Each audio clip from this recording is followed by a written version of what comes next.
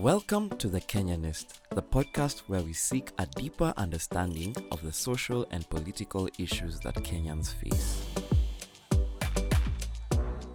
For International Podcast Day, we thought it would be great for all our listeners to get to know more about our host and executive producer, Kamau Wairuri, aside of course from what you may have already seen on his LinkedIn bio.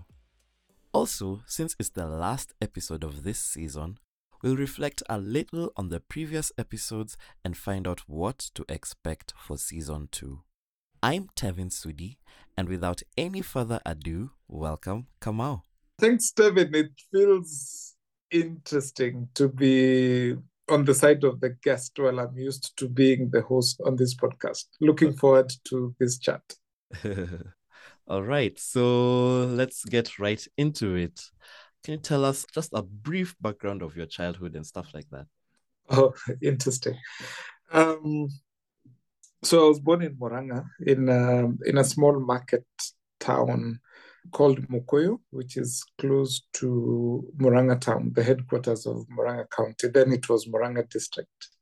I went to a local primary school, Mjini Primary School, where I did, all my primary school education, class 1 to class 8.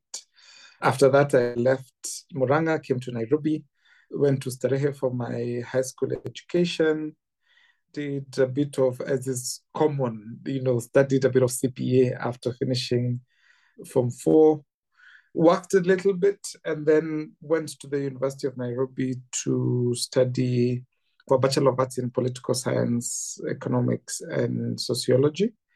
As it goes, a few years in the university, finished that, went into the world of work for a few years, and then eventually started pursuing postgraduate education in the UK, first with a master's degree from the University of Oxford, and recently now with a PhD from the University of Edinburgh, both of them in African studies. Before we even proceed further, what kind of student do you think you are, especially during the early stages of your education? What can you say about your, That's very interesting because I think about this a little bit. I did very well in primary school. So I was, frequently top or very near the top of my entire class. And I don't know, I started struggling with science a little bit as we went to class 7, class 8, but otherwise on almost all the other subjects, I was doing pretty well. So I found, the education system or whatever the subjects we were doing, I found them quite easy to work through. To be honest, I worked a little bit hard, but it wasn't really that much effort. But I did well in primary school. When I went to high school, it was a different story.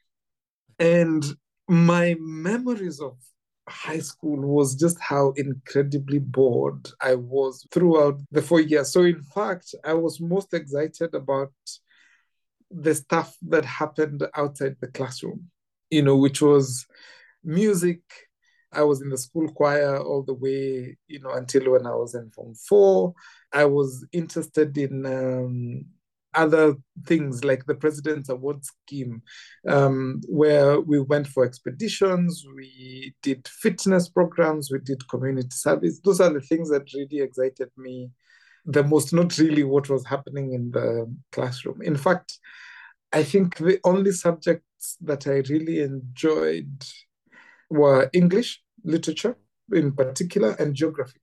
Anyway, I survived the high school experience, made very good friendships there, which, have been sustained over the years. So I think I was basically a good student, but I don't think I'd want to go through my high school life again. I do remember being put on punishments a few times in high school, but otherwise I think, well-behaved boy, a little bit focused, but quite bored. That's interesting. And so after you finish high school, how do you decide that I'm going to study political science, or how do you make that decision? Yeah, I mean, it's interesting how we come to these kinds of decisions in our lives, because In the place where I grew up, the only professionals were teachers, medical professionals, all of whom we called doctors. So whether it was a nurse or a clinical officer or a pharmacist, we called all of them daktari. And then there were bankers and civil servants. But I did not really understand what civil servants were, what they did. I understood banker, I understood teaching, I understood, the medical professionals. So I sort of went between those three options because those were the only options that were really visible and available to me. I think it's when I was growing a little bit older and I got a lot more interested in politics, when I started learning that there was another profession which was called lawyer, because as it turned out, quite a lot of people who are in politics were lawyers. So then I remember there was someone else I met who had been a civil servant, a gentleman who then started talking to me about lawyers and how lawyers are the ones who are running the politics of the country. And I was quite interested in politics by this time, even though I didn't fully understand it, given that I come from Kiharu constituency, which at the time was Kenneth Matiba's constituency. And Matiba was one of these leaders of the pro-democracy movement in the late 1980s and early 1990s. So we were all sort of taken in by this movement of demanding for a return to multi-party democracy. So politics was quite present in a lot of our minds. So I started getting interested in this, and I thought, you know what, maybe if I go to the university, I could end up being a lawyer. I do remember a lot of conversations about Mwai Kibaki.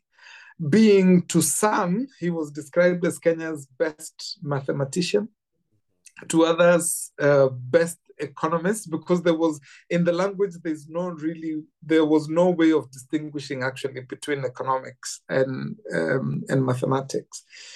So Kibaki was the other option now to look at and to think about, even though people from my area, we really did not like him. We saw him as a guy who betrayed the vision. But this was still one of the options. So when I was in high school, now these options became a little bit more accessible.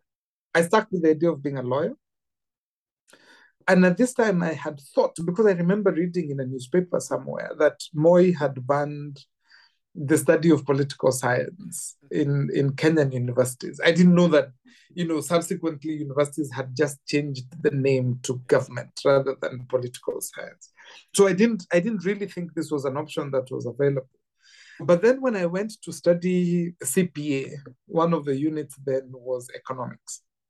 So this was my first encounter with economics, which I absolutely loved, right? So then I thought, I'm actually going to go to the university and study economics.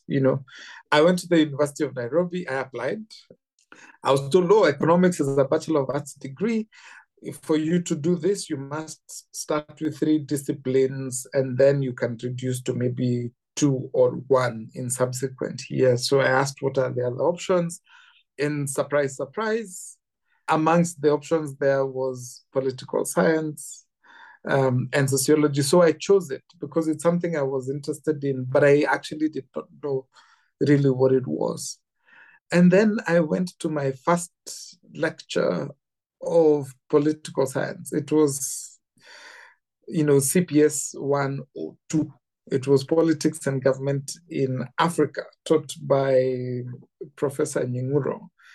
And by the end of that lecture, I remember knowing for sure that I wanted to become a political scientist.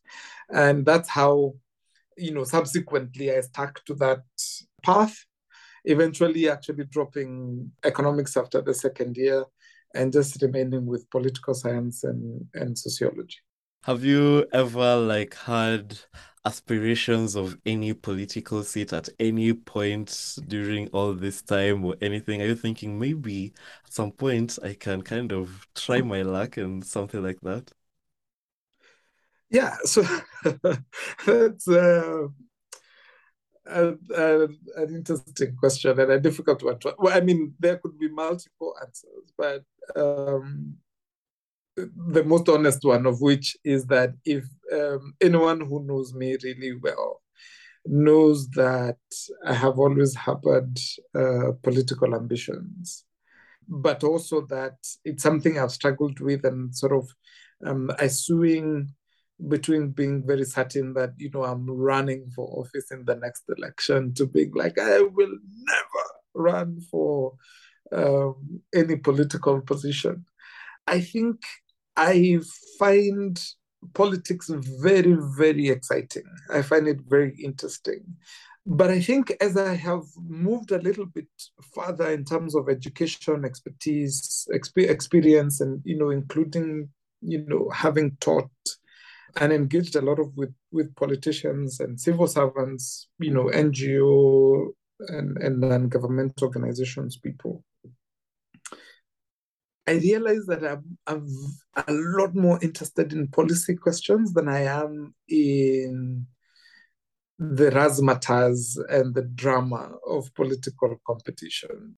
I am interested in contributing to policy discussions and helping to advance certain causes, which in itself can actually be read as politics or engagement in politics, without necessarily putting your name on the ballot.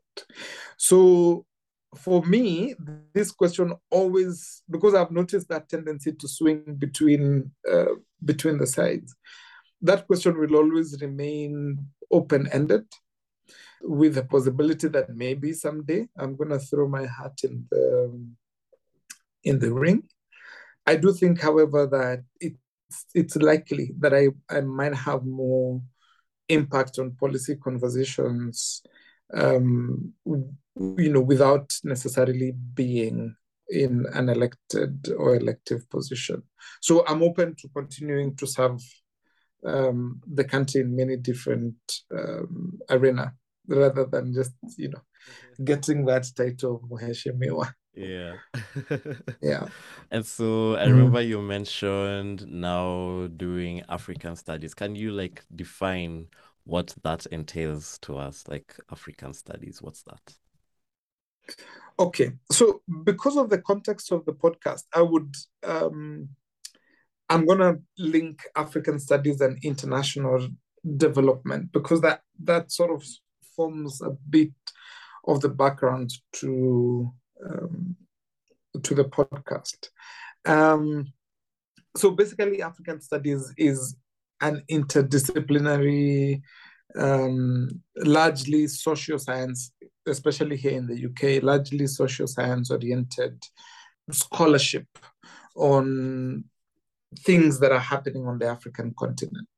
Now, I say link with international development because a lot of issues that we examine in African studies are also examined in international development as a discipline. And in fact, the University of Edinburgh, where I've just completed my PhD, these two come in the same center. The Center for African Studies is also where the degrees in international development are located.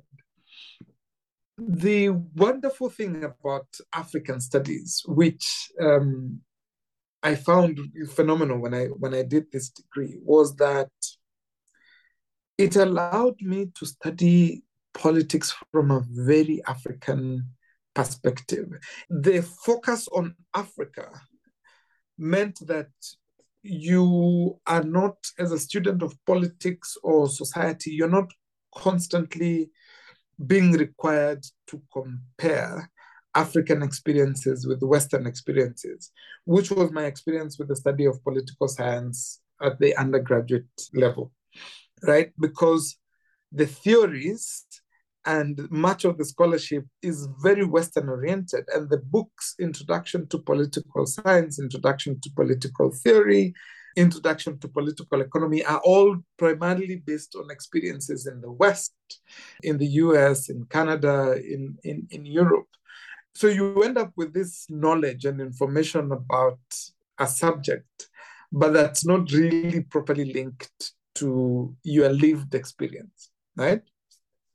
So to some extent, my degree was not really as useful as I would have wanted it to be in terms of enabling me to be a good analyst. Now, what the master's degree in African studies did was center the African experience. And this gave me a lot more analytical tools, so to speak, that I could now use to read our politics and be able to say, oh, I understand why this is happening.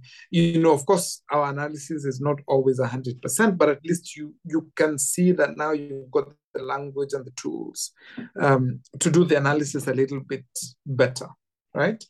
And the reason why this felt so powerful was because it was interdisciplinary or multidisciplinary, if you like, in that you are bringing, because it's African studies, it's not political science, it's not sociology, it's not anthropology. It means you bring all these disciplines together.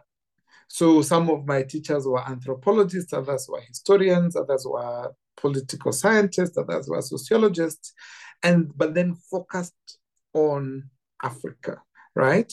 And I found that to be very, very helpful.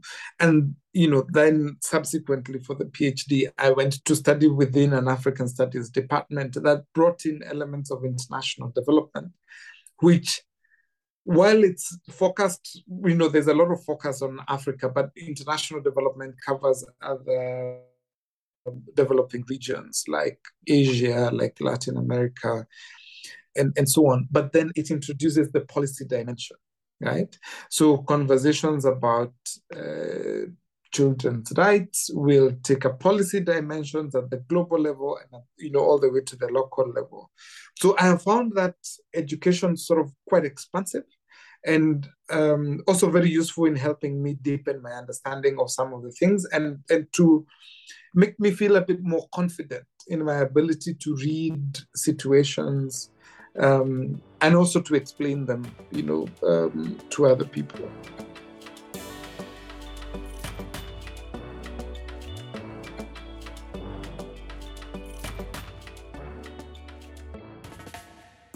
After all this, after high school, after uni, after the master's and the PhD, and you've discovered yourself and now you know who you are. So why do you start a podcast? Why start a podcast? So I got introduced to the idea of podcasts in one of the classes I was teaching, actually. So the lecturer had assigned a podcast episode as one of the things that student needed to do. So I listened to it, and I was fascinated by this discussion. It was two scholars who held very different views being interviewed by someone else, a development practitioner, and debating this topic on corruption for about an hour. I then went on, of course, in search of other podcasts. I discovered quite a number of them. One of the ones that I really like the most is the Ezra Klein Show, where he discusses American politics, social and political issues quite well with experts. And then a friend of mine recommended New Books Network, which is basically academics interviewing other academics on books they have written. And at the same time, I had sort of started building a small audience on Instagram. I'd started doing some content creation, doing some videos. And it struck me that I was teaching policy classes at Strathmore. And I could see this as sort of a wider classroom where, I could share some of the ideas that I have acquired either through my own research or through what I have been reading, other people's publications and so on. So I thought, actually, why not just take the model of the first podcast I had listened to, which is bring the experts onto a panel, and then let's just talk about the stuff they're doing and, disseminate this information, help them to disseminate the information a little bit wider, so that anyone who needs to get a better view then has a place where they can come to and find, in 40 minutes, in 1 hour, information about the politics. So I was like, you know what? I'm going to try and start a podcast. Now, of course, if you want to start up anything in this world, the first thing you do is Google, and then you find everyone says, oh, so you want to start a podcast? Do not start a podcast, because obviously everyone and their uncle has a podcast, so we don't need any more. But I'm like, no, but I think there's really something interesting here. And I think one of my colleagues had helped me rethink this idea that I need a big audience by saying, if you have 30 people who are listening to you, that's actually important and it's useful. Like, if you can do the work, do it. And I thought, actually, some of my classes are like 10, 12 students. I do not fail to go for the hour because there's only 10 students. You teach them anyway. So I was like, you know what? Whatever the audience is going to be, I know there will be a small audience that will be interested in some of this rather particular and nerdy kind of topics, but nonetheless. So I went about learning about how to do a podcast. So I watched a lot of YouTube videos. I didn't have money, so I wasn't going to buy any of those equipment that they were talking about. We were going through the pandemic. We were in a very strict lockdown, but I realized you can actually do these things for free. You can use Zoom, which I used for, the first few episodes. Got people were interested to come and talk about their topics. And one day I just launched a podcast. I announced it on Instagram and on Twitter. And I still remember that first episode. Within the first few days, I think it was maybe 3 or 4 days, had something like 79 downloads, which was way more than I had expected. So that's how we ended up here with The Kenyanist. All right. So now that you've mentioned the title, how did you come up with The Kenyanist? So I was thinking about usually, like, we say the people who study African studies, Africanists, and the people who study Kenya, Kenyanists, right? And I was like, why not? It's going to be The Kenyanist.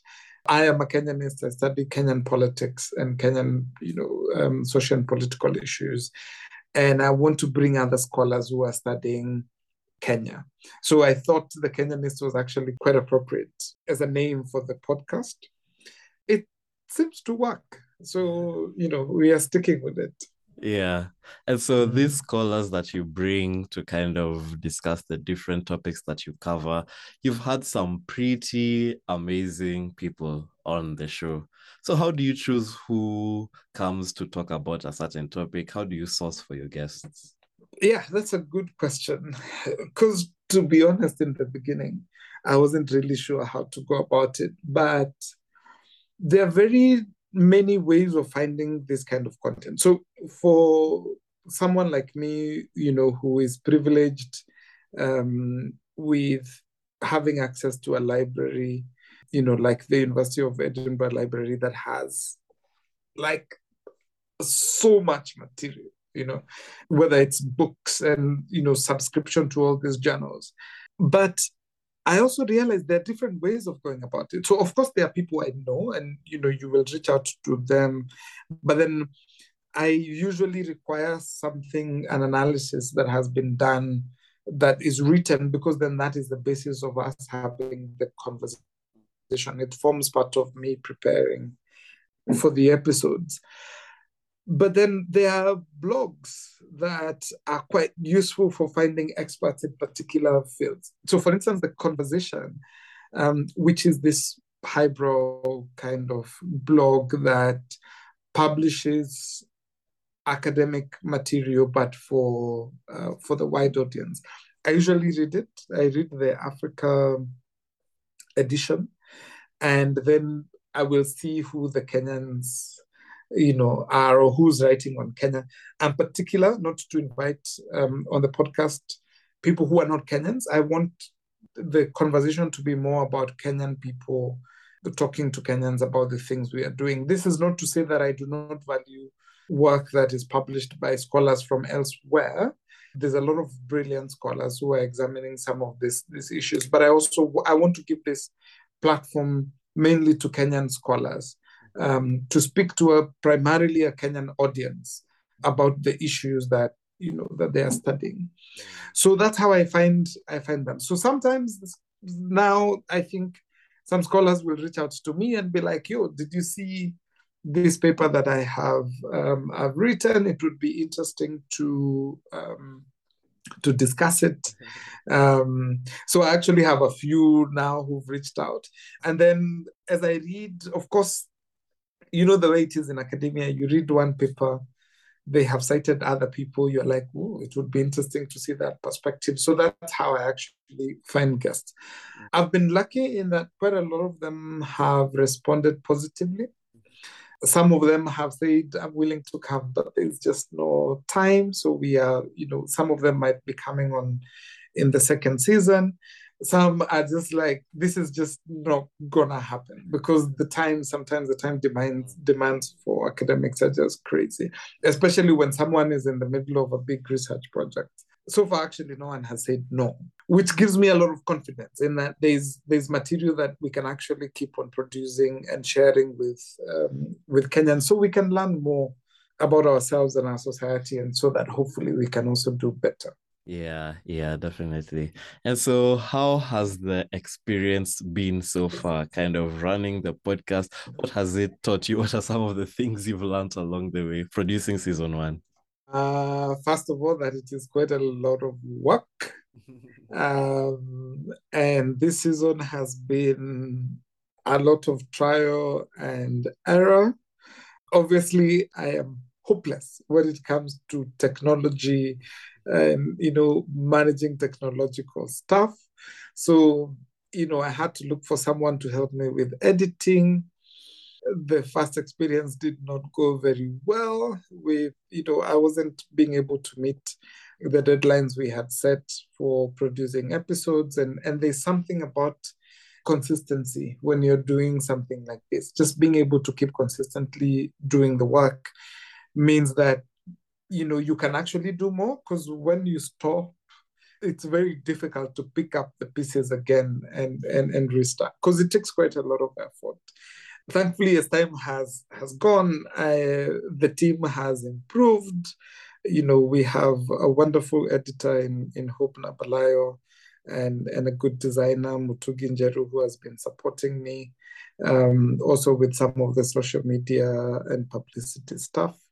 I'm glad now we are moving into a phase where, yourself and Lucas are also joining the team.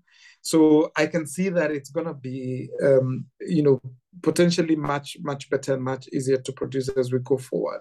And so one of the key lessons there is that it's possible to do a podcast on your own. It's probably as if you have an idea, just get it started. But that if you're a busy scholar, academic, and doing multiple things, and who is also not able to really deal with technology and on their own in terms of editing and all that stuff, then it's useful to build a team. I think the second thing for this kind of podcast is that there has to be a lot of time that goes into preparation, because I want people to come out of the episodes feeling that they have actually learned something, acquired new knowledge, and not just banter. And because, which is not to say that banter is bad, there is place for that. But like for this podcast, I want someone to come out with, something thought-provoking, and to feel that something you did not know before. So this means that, because obviously I'm not an expert in everything, it means that I have to spend quite a bit of time reading the work that these scholars are publishing, thinking very carefully about what the questions that I need to ask are. Also, thinking about what responses they might give based on what they have published. But as you know, people will sometimes have changed their minds about certain things, or they may have learned something new in the ensuing period. So it takes quite a lot of work to prepare for the episode. I think it helps a lot that I've spent many years now studying politics and development issues and public policy issues, which means that I'm able to sustain a conversation, even where the conversation may go in a different direction from what I may have perhaps intended at the beginning of the conversation. I think the third thing is that, social media is powerful in terms of finding an audience. I love that people actually listen to the podcast. I have had several people reaching out to me and saying, they listen to it, and I really appreciate that. When I'm walking in Nairobi, people sometimes stop me and say, yo, I really enjoyed that episode on street naming, for instance, which makes me feel nice and feel that actually people are listening. And also when I hear that some people are sharing it with others. I've also had requests from scholars from outside the country who are like, I really enjoyed listening to this. I would like to talk to that guest because I'm doing my PhD on this topic, and which I find lovely, because it means that the podcast is by and large serving its purpose. So those are some of the key lessons I would say I've learned over the period of producing this first season. Yeah. And off the top of your head, do you have like a favorite interview you've done, or one that after the interview you're just like, wow, that's going to be a good episode? Like, do you have any such experiences over the past season? So I think this is interesting because it's very difficult for me to choose which of this is my favorite baby. But in a sense, what I can tell you is the difficulty of producing some of the episodes. Like the first one, on the politics of street naming. This was really my very first experience at conducting a podcast interview. I think Melissa hadn't done any other interview before. You can imagine, she decided she's going to do the interview in her office, but then there was noise in the background, which made me very anxious, during the interview. There were questions that we had to take and retake. As you can imagine, I am based in the UK. She's based in Nairobi at the time. Disparities in terms of the internet connection and so on. But ultimately, we produced an episode which people have listened to and people have loved, right? So that gave me a lot of joy because it was very difficult. And in a sense, it was going to be the make or break episode as the first one, because if it didn't do well, it would have completely dented. I really enjoyed talking with Tom Mboya about the cost of politics in Kenya. I enjoyed the Sylvanus Wekesa's episode on the foreign policy because, he has a very good grasp and command of that area. I think the most perhaps impactful one for me was Ken Opalo's episode where we discussed about Harambee and CDF and ways of financing development, partly because he had all this rich data that I had not seen, until he published his paper. I had not seen in my many years of studying politics. And it was an interesting episode to produce, actually, and to interview him. So, yeah. And so now, kind of taking a glance at the future, we are now wrapping up season 1, and maybe in a few weeks we'll be heading into production of season 2. Are there some issues that you would like to tackle, that you've like flagged? Are there things that you would like to kind of discuss in season 2? For sure, yes, of course. I mean, I have way more topics and ideas about what we can discuss beyond what can fit in, the seasons of the episodes, which is what makes me think this podcast may be going on for a while. I think the one thing to note is that we now have a new government, and the policy conversation is likely to take a slightly different turn. So one of the things that I will really be looking forward to discussing in the next season are issues related to the hustler economy, micro, small, and medium-sized enterprises, especially. I have read some material that has been published on this before. It would be nice to actually bring an expert in that field so that we can get some of the parameters against which we will be assessing the performance of the incoming government.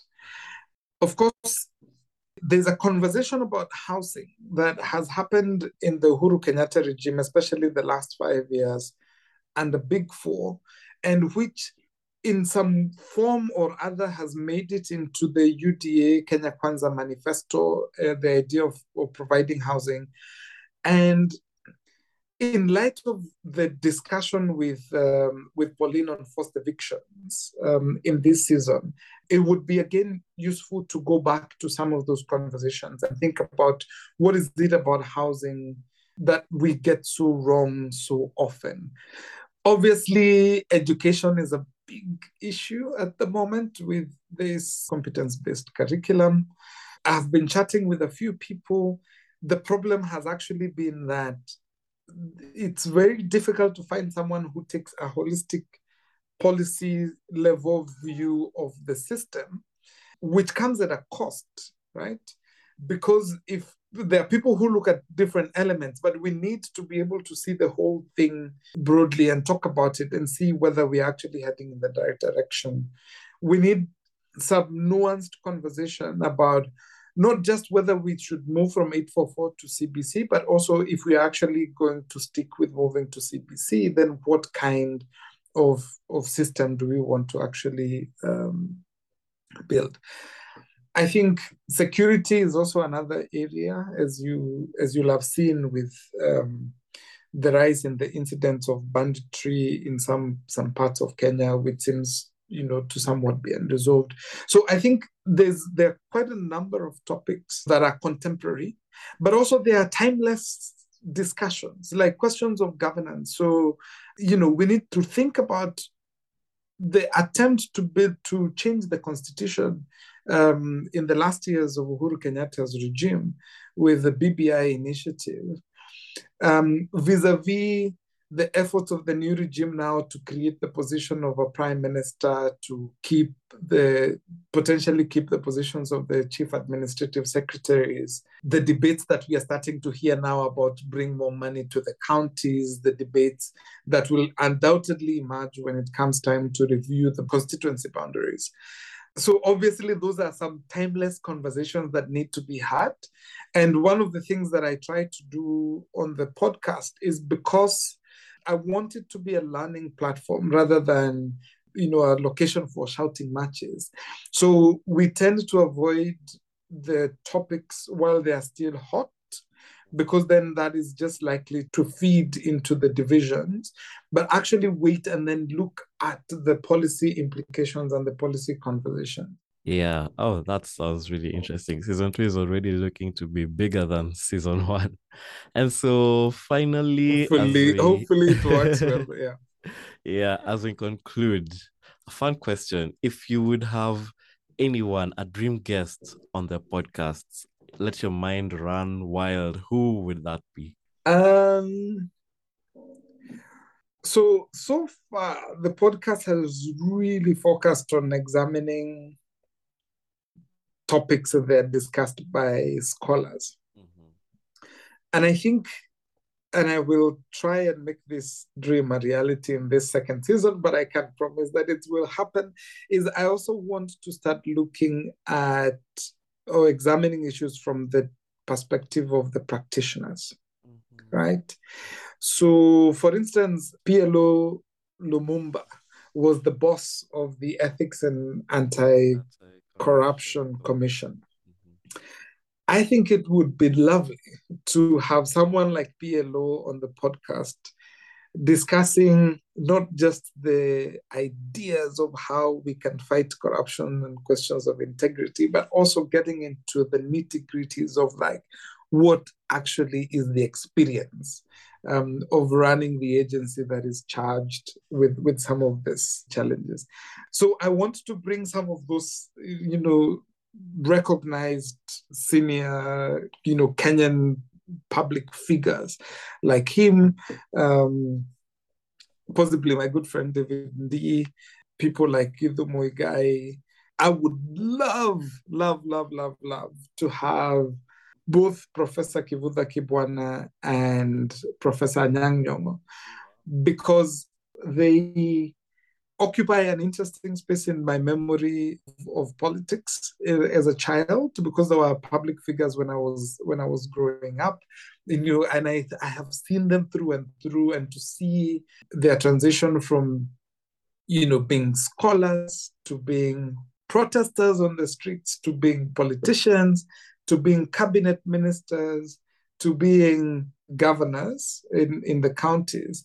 And I think there's a wealth of knowledge there that might be very interesting to share more broadly with with the audience of Kenyanists. So keeping our fingers crossed and hoping that at least some of this will come true. Yeah, definitely. We'll try and make some of them come true. So stay tuned for season 2. Kamau, thank you so much for allowing us to have this conversation, for sparing time for us to kind of have this conversation. I'm positive that our audience now knows you a bit better, knows where you're coming from, knows why you started the podcast, knows that you were a good student, although you were bored in high school, knows how you decided to enter this field and everything. And so that has been an amazing conversation. Thank you so much. Thank you. It's been interesting being on the side of answering the questions and looking forward to a wonderful season 2. Thank you to all our team behind the scenes who make the podcast possible, and to you for all the support on season 1 of the Kenyanist podcast. You can follow us on social media platforms at The Kenyanist, and you can listen to all our episodes on www.podpage.com or anywhere else you get your podcasts. Thanks for listening.